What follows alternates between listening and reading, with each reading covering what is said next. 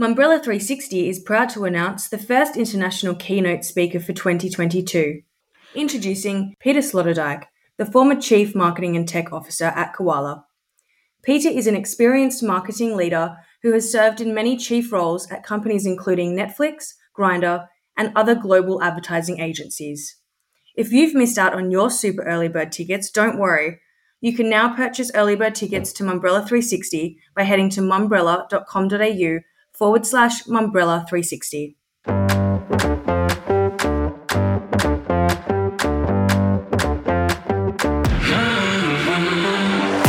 Welcome back to the Mumbrella Cast and the first of 2022. I'm Callum Jaspin, and joining me to break down Australia's media and marketing industry this week is our new Deputy and Acting Editor, Andrew Banks. Banksy, welcome to the podcast for the first time.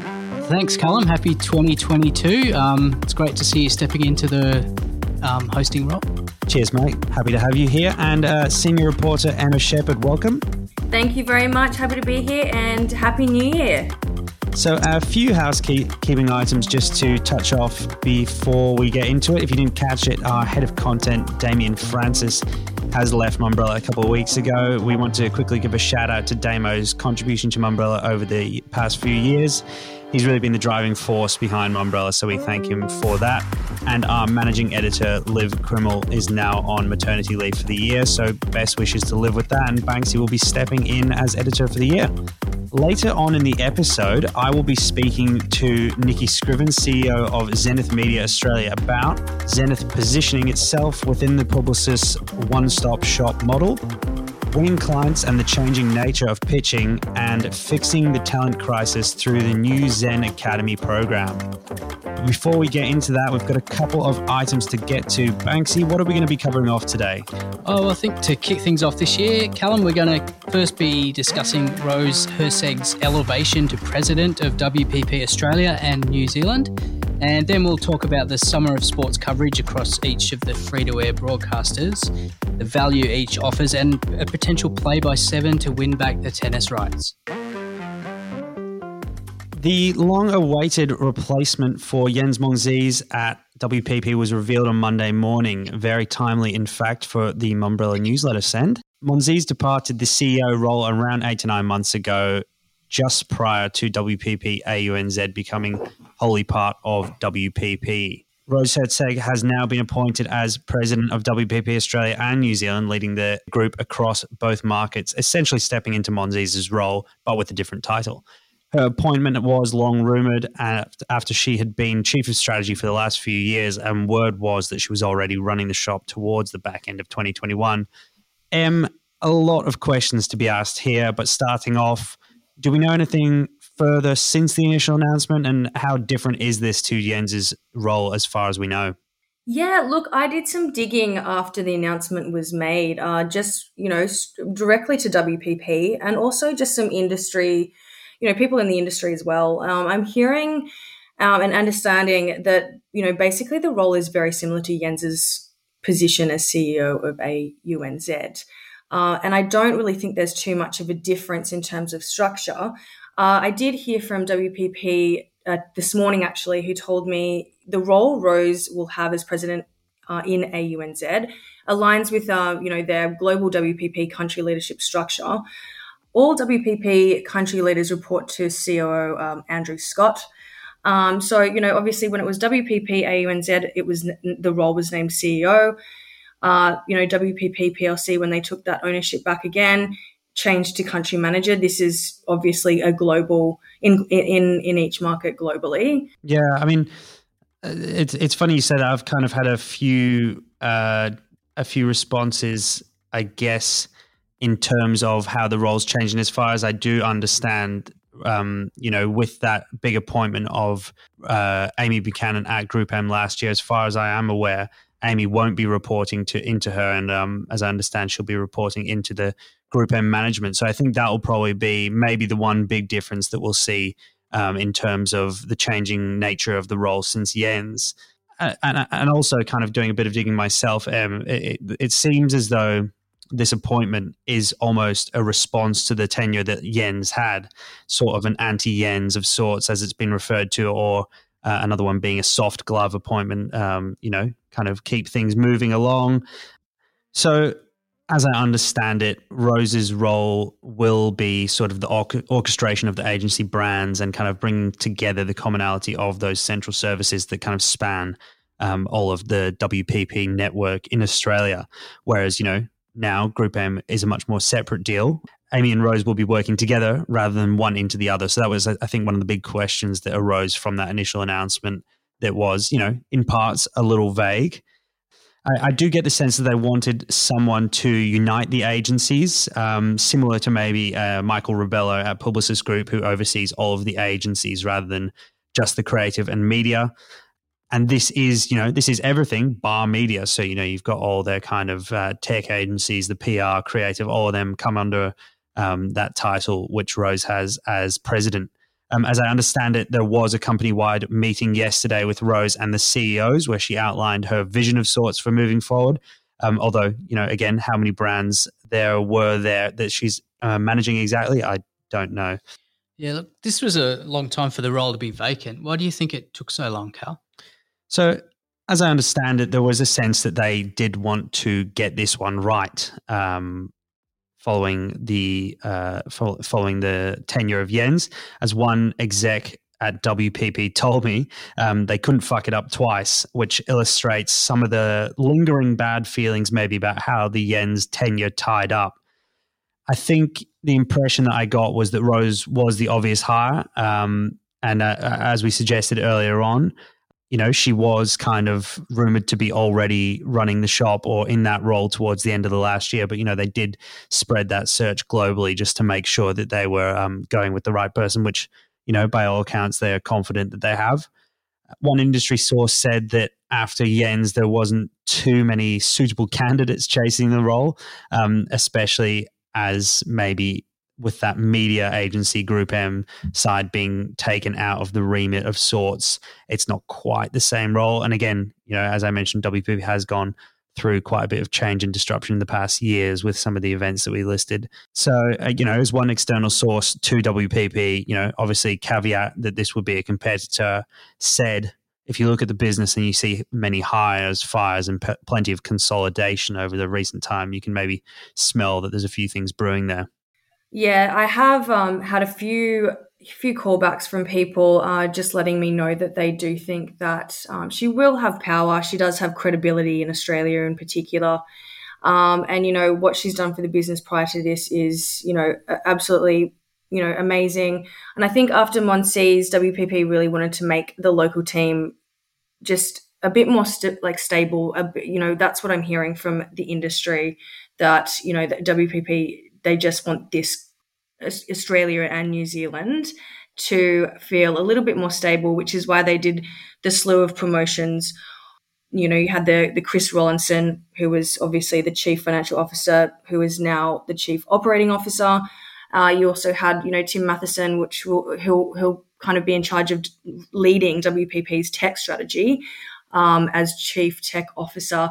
So I really think that they're trying to cement some local talent to really hold the business. And I think Rollo really just definitely has a big responsibility to keep that financial arm and that really good communication going, from these regions back to the London office. And I know, like most businesses, I think WPP, they're strongly directed and influenced by their financial team over in London. And I think that that's really what they're trying to focus on. I was just going to say, it's interesting something you said before, that kind of commenting on that stability that they're opting for with the Rose hire.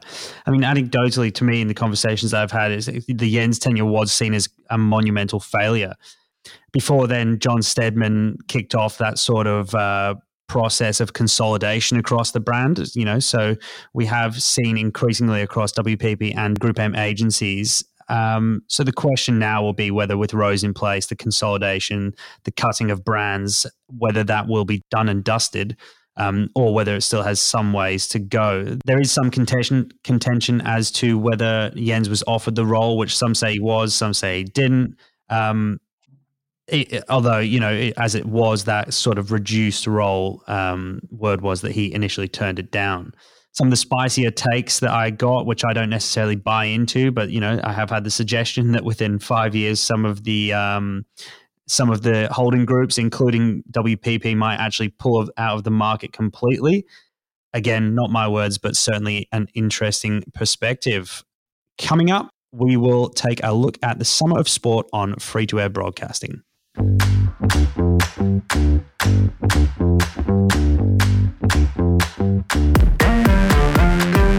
Heading into the last month of summer, and it feels like this week is the first week back full tilt for the industry. We've ticked off some of the blockbuster sporting events of the summer, those being the Australian Open on 9, the Ashes and Big Bash League on 7, and also the A-Leagues on 10 and Paramount Plus. We've also got the Winter Olympics kicking off this Friday on 7. These are all pretty lucrative events for broadcasters. So to get a bit of an insight as to the value of live sports for broadcasting, I had a quick chat to Nielsen's Director of Sports Sales, Steve Whateley. Here is that interview now. Okay, we've got Steve Whateley, Nielsen's Director of Sports Sales, joining us for this small segment. Nielsen have just released some data, or provided Mumbrella with some data on brand exposure value through sports broadcasting. Steve, it would help if you could start off by just kind of talking us through the data you've got here and how it was tallied and some of the kind of standout figures there. Yeah, sure. And first of all, thanks for having me on, Callum. So how this is put together, essentially, we've made a commitment to the market where we're the only provider that measures this media exposure data. We measure all partnerships all the time across all the major channels. So I'll explain what that means. So what we're doing is we're capturing every single exposure that a brand gets from their sponsorship within the media, and that's on TV, so that covers live broadcast of games. It also covers sports news, reporting, magazine shows. It covers all the major sort of online, all the major websites and all the major print publications as well. So every single, in the case of TV, second of exposure is covered. And then what we do with that is we actually then value the quality of that exposure. And that quality is determined by the size of the logo from that exposure, how long it's exposed for, the position of the exposure, so how central to the screen is the brand, and the number of brand hits. So there might be multiple brands on the screen at the same time. So all those things go into the quality. And then, of course, we're looking at audience data and CPMs as well. And that all goes in to give this QI media value, which lives within our Nielsen Stadium dashboard, which clients can access any partnership they want. There, they can look at their own, or they can look at any other partnership across Australia and New Zealand. So we've got the list. There's a couple of interesting ones there. The number one in terms of getting value was Telstra, and then we've got Toyota, KFC, and then I know we spoke about just before we jumped on this call, number 4 was Kia, and that was, I think, a standout in terms of that partnership that they have with the Australian Open, which is obviously only 2 weeks of the year. Could you talk us through a little bit about how they are able to get such great value out of just such a small event? Yeah, I think that's incredible. And to me, that's certainly the most surprising stat when we look at the top performing partnerships. And that AO and Kia partnership, as you say, is number 4 across all the partnerships. And really what's driving that is you think about that 2-week period, tennis is being broadcast from, sort of 11 a.m. in the morning, sometimes into the wee hours of the next morning. So you've got this full sort of back-to-back coverage. And obviously you're getting strong ratings. Day sessions are strong, but night sessions are really strong, and you're getting those ratings every day. And then, of course, it's the way that different sports are shot as well, and the way that tennis is shot specifically. Those LED boards at the back of the court are getting really significant exposure and continual exposure through a lot of the courts and in between points as well. Is there any sort of differentiation between the value brands can get on the different broadcast providers? Because, you've obviously got some standouts in the list from the different sporting codes which are aired on the different networks. I think it's more about the sports themselves and the way that the sports are played lend themselves to being shot differently. And I mentioned the tennis example before, but something like rugby league is another good example where, because of the way that game is played, the jersey sleeve we know in NRL is the most valuable asset in the marketplace, because they're able to shoot, in a certain zoomed up format, zoomed in format, and more of a side-on format. That jersey sleeve gets great exposure through the broadcast. And that's really interesting, that one. Is there any other, I guess, assets, maybe the 2 or 3 that you could share with us that are kind of topping that list? Yeah, sure. And I think it is different. This will highlight as well the difference between, which assets are potentially more valuable in different sports. So whilst it's, jersey sleeve in the NRL, it's something like that. It's the LED board in AFL that actually is the highest driver of value. Yep. And then you compare that, I mentioned AO, the LED backcourt end is the highest for them. And then you look at something like the Big Bash League, where the jersey front is actually their top performing asset. Yeah, that's certainly interesting. I noticed when I went to the tennis, I think it's Chinese whiskey brand, 1573. Yeah, they seem to be splashing a bit of cash on those LED backboards. So I guess where they're getting their bucks from. Well, that's all really interesting, Steve. Thank you so much for joining us today, and appreciate you sharing your insights. No problems. Thanks for having me, Callum. Emma, you had a couple of conversations regarding Nine's coverage of the tennis and Seven's of the Summer of Sport. Was there a general sense that these were successes in terms of eyeballs and the advertising opportunities that come with that?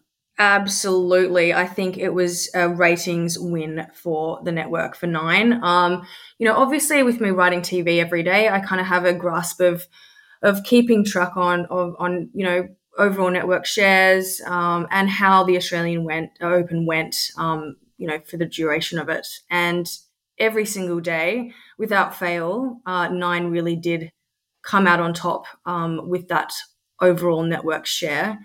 And I think, just because also I think Ash Barty's victory when she played against the American Danielle Collins, that was the highest rating Australian Open women's final in OzTam history, which is just incredible.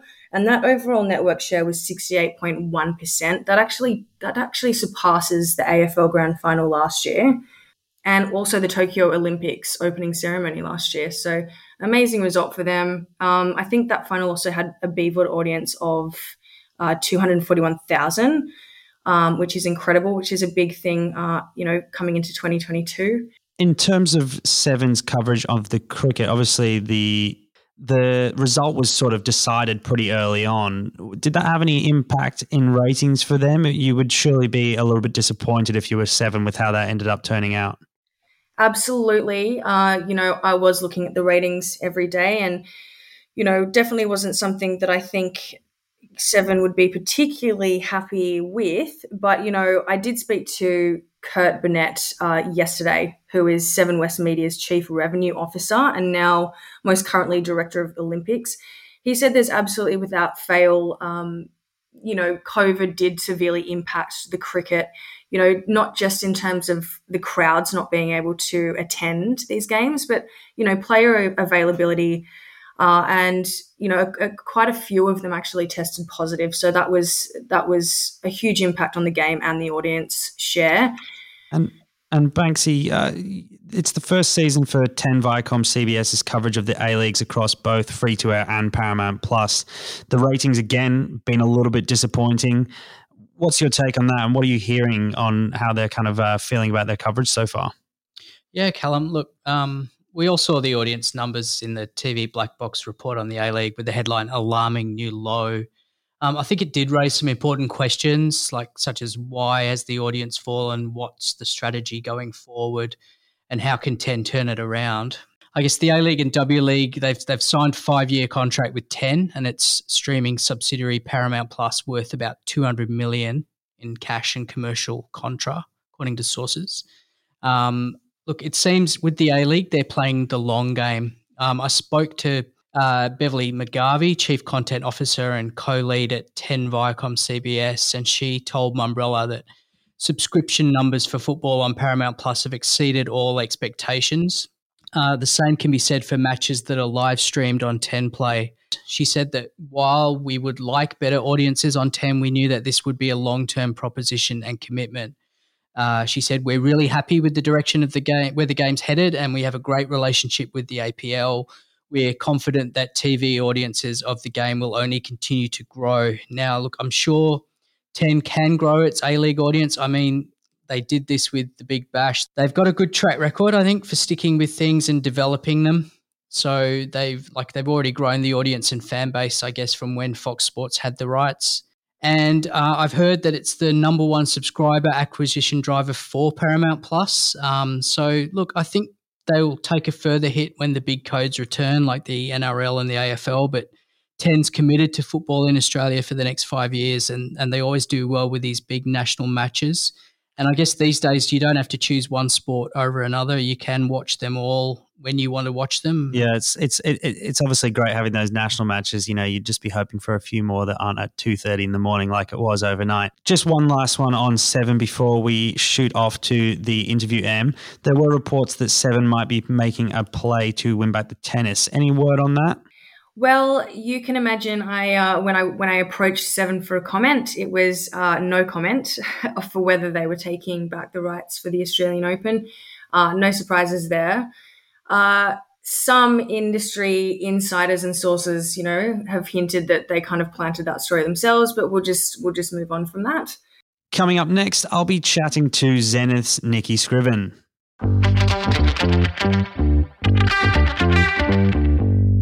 CEO of Zenith Media Australia, Nikki Scriven, welcome to the first Mumbrella Cast of the year. Thank you very much for having me. So, as we were just talking off air, Michael Rebello, CEO of Publicis Australia, was our last guest of the year. So, I guess we're following on where we left off. Michael spoke in December about the group collaboration that has kind of fostered across Publicis in 2021 with that sort of power of one model. How does this really kind of play in with some of those recent Zenith client wins, which we saw at the back end of last year? Yeah, look, I think we've got our power of one model down pat. It's not something that's happened overnight. It's actually been 4 years in the making, and it's really working. What we're seeing is many of our clients are requiring more services, and certainly throughout COVID over the last couple of years, you know, our mantra was we have everything internally that a client would need, and you don't need to go outside, you know, look within the group and collaborate within the group. So I think it really, the momentum was there over the past couple of years, but it really, really came to light throughout COVID. And that's why we saw such significant growth, not just locally, but globally through Publicis. Yeah, and I guess in terms of bringing a lot of capabilities under the single house, how does that work in terms of finding the right agency for the right client? For example, in the case of Subway, as far as I understand, it wasn't a pitch. So has the client already decided that they want to bring it across into the group, and then obviously you guys won Subway in that sense? Does that how does that kind of play out? Well, look, obviously Subway was already working with Publicis Worldwide in Brisbane, and there's a very strong relationship there. Simone War and myself had been talking for 6 months about Subway as a client that would be ripe for a power of one model. And so, you know, it was something that we had been planning and you know, designing a model that would really work for them. And then it just came down to timing. There was a few changes and the timing was right. And, you know, we put something in front of them, which was really appealing, and they decided to go for it without a pitch. So from our point of view, a brilliant way to win a client, and a great way to, you know, set the foundation for a fabulous partnership moving forward.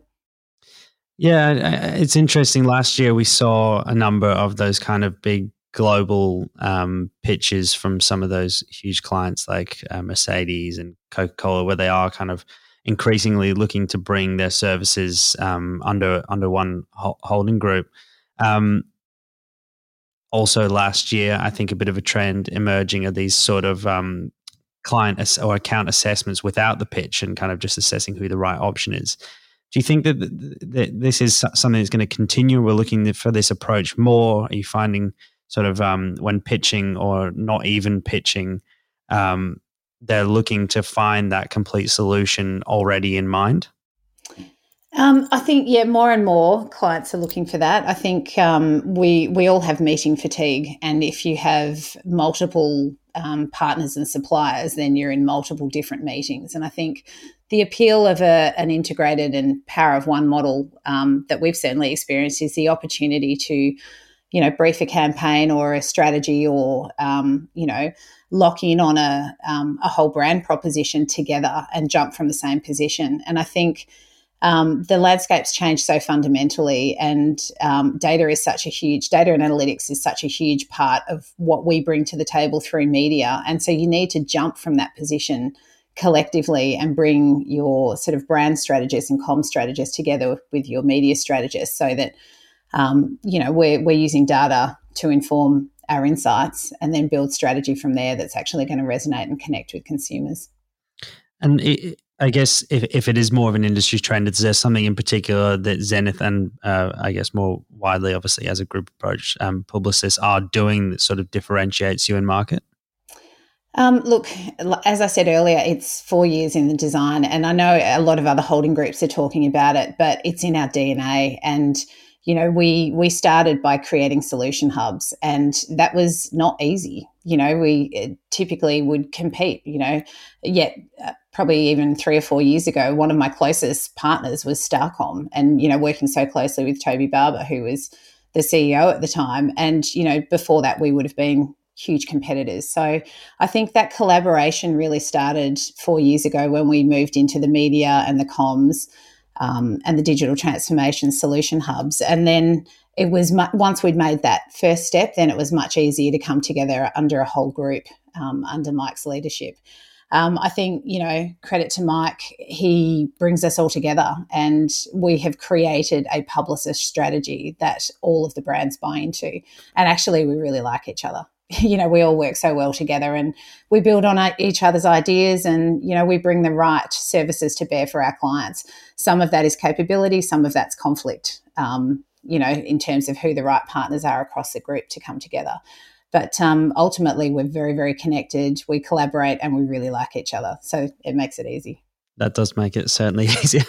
And it's interesting, that you do have Michael as the sort of CEO across all agencies in Australia, which obviously is not as common.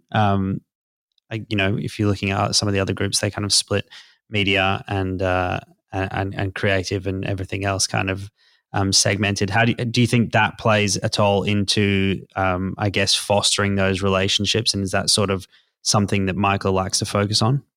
Yeah, 100%. I mean, that's the design. And a couple of years ago, it's probably 3 years ago now, I was at our global conference and spent a bit of time in Paris. And, you have a look in Paris where head office is, and you see what the future is going to look like. And there was a group CEO. And so I picked it before it happened, probably a year before it even happened, because we'll test things under the watch of head office. So we could kind of see that that's where it was going. But because we'd created the solution hubs first, it enabled us to move to that. If you work in media or you work in creative, you typically stay in your lane. Whereas what we're all doing right now is learning from each other in a really powerful and compelling way. Because we don't have those silos that we sit inside of just media or creative. We're learning each other's craft all the time, and that's incredibly powerful when you look at data and analytics and digital transformation. Being able to be in the same room and strategizing with Sapient and Digitas is incredibly powerful. It's interesting something you just said there about kind of going to the head office and seeing that as the future. I would have kind of thought that it would be the other way around, where they kind of use the kind of global outposts as testing grounds for some of the more innovative things that they're looking at. So I guess that's a really interesting insight there. Just moving on, I know one thing we discussed at the end of last year, Zenith announced Zen Academy with the pilot program coming into action at the start of this year. Talent has, been one of those topics we've discussed on Mumbrella and across the industry. Currently, a survey that was released at the back end of 2021 from the MFA census revealed that 12% of roles are currently vacant in the industry, which is a 19% rise year on year. This new program, Zen Academy, which is a response to that, aims at training your junior staff and developing the next generation of leaders consisting of in-person and online training with 6-month modules, introducing those juniors into different aspects of a media industry. It would be great to kind of get your thoughts on the thinking behind the program and, first of all, how it's been going since the implementation. Yeah, thanks. I'm so excited about Zen Academy. It's been something that the executive team's been wanting to do for a couple of years in response to a talent shortage that happened even before COVID and has been exacerbated by COVID with border closures and the inability to get international talent on our shores. Really, the future of the industry is breadth of, and the future of leadership in our industry is actually breadth of training. This answers a challenge, if you like, where young people kind of come into our industry and we throw them into boring, bog standard admin tasks, and they get super excited about what they've learned at uni and what they're going to learn as a career in media, and then they're doing these really boring admin tasks, and that's where we need to fast track that. They need to learn all the systems and tools and processes, but they want to learn. And so when we started looking at some of our exit survey data, the primary reason for leaving was just development and learning new things. The second highest reason for leaving was salary. And then, there were some personal reasons playing into that as well, personal situations playing into it as well. So, when we looked at all of this, and then we looked at an ongoing talent shortage, and then the COVID crisis where, you can't get international talent, it's like, how do we build the leaders of the future? How do we fast track them and take away some of the painful stuff and offshore that where we can, so that we can train them and move them every 6 months and keep their jobs exciting and interesting and keep them learning, but equally have this foundation of capability so that they've got multiple career pathways, so that they don't have to look externally for a new career. They can move from investment into planning, into strategy, into analytics, and have, see multiple pathways. And then when we take that through the agency, some of our most incredible leaders are the ones that have worked in multiple departments. And I could cite so many examples. A big shout out to Katie McElroy, who's one of my absolute little legendary superstars, and no one's allowed to steal her. But she has moved through digital, through strategy, into client leadership, and she's just incredible. And these are the leaders of the future. These are the future CEOs that have all of that knowledge and breadth of understanding to join the dots and see the future and solve problems for their clients. And that's where Katie absolutely excels. And so, for us, we just want to create more Katies. Yeah. And Zen Academy is our answer to that. That's the start. That's the foundation. I find it a really fascinating program because from the moment I heard it, it kind of reminded me of an approach that hasn't really been seen in advertising, and something more akin to, working in civil service or government jobs, where you kind of are introduced to a scale of things, and then, you do end up having this workforce that stays with the company for a while, stays within the industry. If it was going to be successful, would you not then, it's obviously titled Zen Academy. If you're in a group, would you not have to share the answers with everyone else? Great question. I need to play the politically correct game on that one. Yes, absolutely. Look, so much of this foundational work was done in our investment team where, under Lizzie Baker's leadership, she and her team created Investment Academy. We have some of the most complex buying assignments on behalf of our clients with some pretty full-on buying KPIs and malice clauses. And so we need to make sure that our people are very well trained and very capable. And so there was some fabulous work done in that space. And yes, the group are rolling out those training modules across other agencies in the group. And that's the benefit of of Publicis Group and the way that we operate. We don't need to duplicate. We do share, and it allows us to also move talent across brands as well. So, yes, absolutely. This is something I've been wanting to do for a while. It'll pilot in Zenith. It'll absolutely roll out through Publicis. But at least we get to do it first. And you get to keep the name. Absolutely. Well, it'll be Publicis Academy. We all know that. But you know what? I'm happy that it starts with us because, we get to test it and trial it and roll it out. And once it's a great success, then, we'll share it across the group, no problem. And, we'll be the benefactor of other amazing things that are happening in the group in other brands as well. Yeah, and another interesting statistic that came out of that Media Federation Australia census was that 17% of the industry were leaving, agency departures were leaving the industry completely, which is a pretty significant number and something that you're obviously trying to tackle here.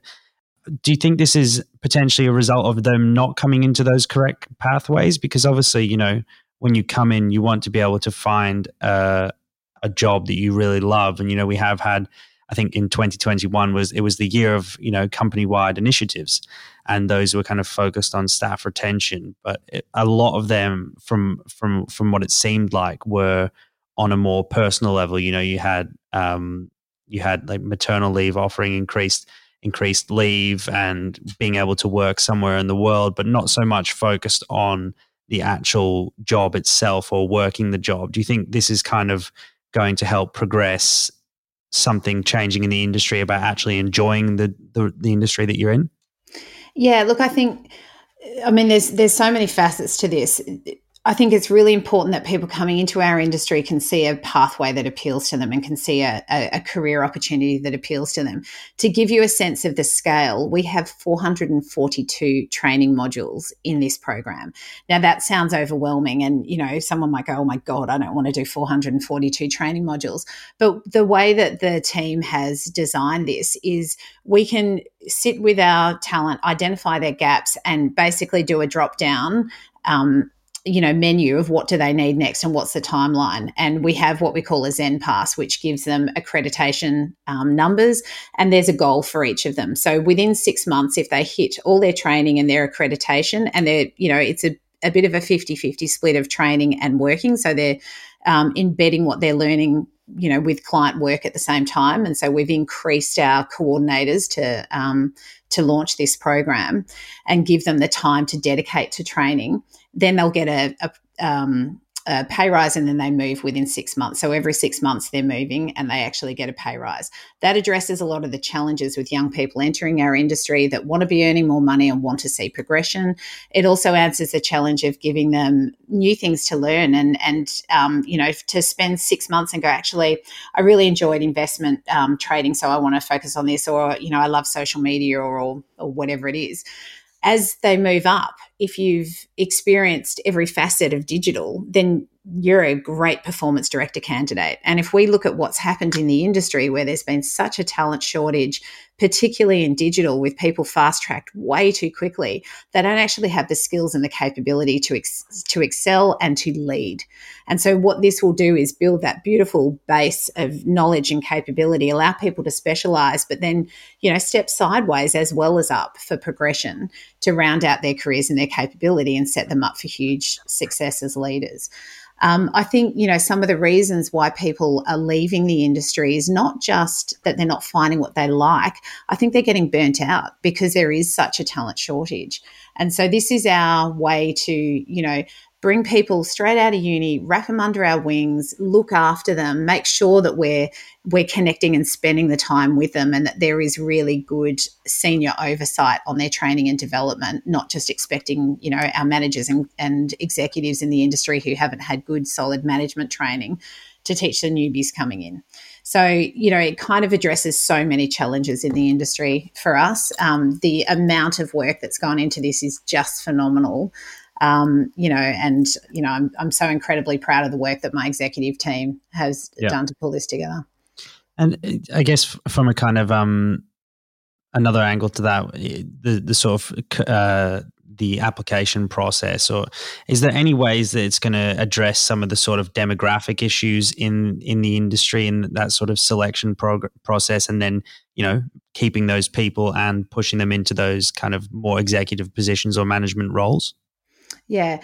Look, I mean, diversity and inclusion is incredibly important to us. I would love to see many more Indigenous people in our business. We are engaging across Publicis Group in cultural capability training, which has been an absolute game changer for our organisation, just in the understanding and also in how we can work with different suppliers to help us bring Indigenous people into our business and look after them, train them, nurture them through, and ensure that we've got great diversity across the business. I think as a global organisation, the power of tapping into people from different nationalities is just so inspiring. We are so connected as a company globally. But, where I've worked in other corporate organisations where there's been quotas, you don't feel that in a global network because you just are multinational. And, there's just so much breadth and colour and diversity of thinking and experience and ideas. And, that really comes to life for clients. And in a multicultural nation like Australia, we need that. So, Nikki, I know we've managed to get through this interview so far without really touching on COVID too much. To leave on a positive note, let's assume from here on out, 2022 stays COVID free. How do you think that looks like for the industry come December? Oh, if only it would be COVID free. I feel like we've got, the heightened state of infection at the moment. Let's hope it's losing its virility, if you like, and we can all come out the other side. Look, I think COVID is going to continue to challenge us. What we've learnt over the last couple of years is, I don't like the word agility. In fact, it was one of the words I think I said should be retired. So let's not go there.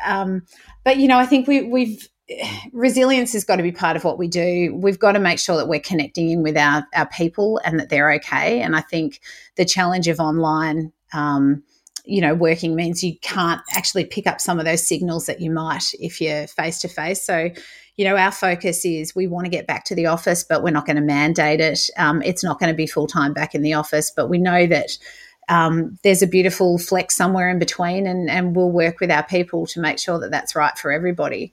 But we're fundamentally, as human beings, we're social beings, right? We want to interact with each other, and that's really critical in this industry to build and grow ideas and do the best work for our clients. So, look, our focus is let's get back to the office as soon as we can, but we also need to make sure that we're very carefully managing the business continuity risk. And if we all flood back to the office and everyone gets sick at the same time, then the agency falls over, and so does many very important campaigns for our clients. So, we're treading carefully. We know it's going to be a bit of both, and we'll just continue to flex as we need to. Yeah, I think carefully but confidently and hopeful is the way to go forward. So, Nikki, thank you so much for being our first guest of the year. It's been a pleasure having you on. Thank you so much for having me. It's been great to chat. And that's it for this week. Please make sure you subscribe to the Mumbrella Cast on your favourite podcast platform and check the website for more content and updates. Emma, Banksy, thanks for joining me. Thank you. Thank you very much. See you next week.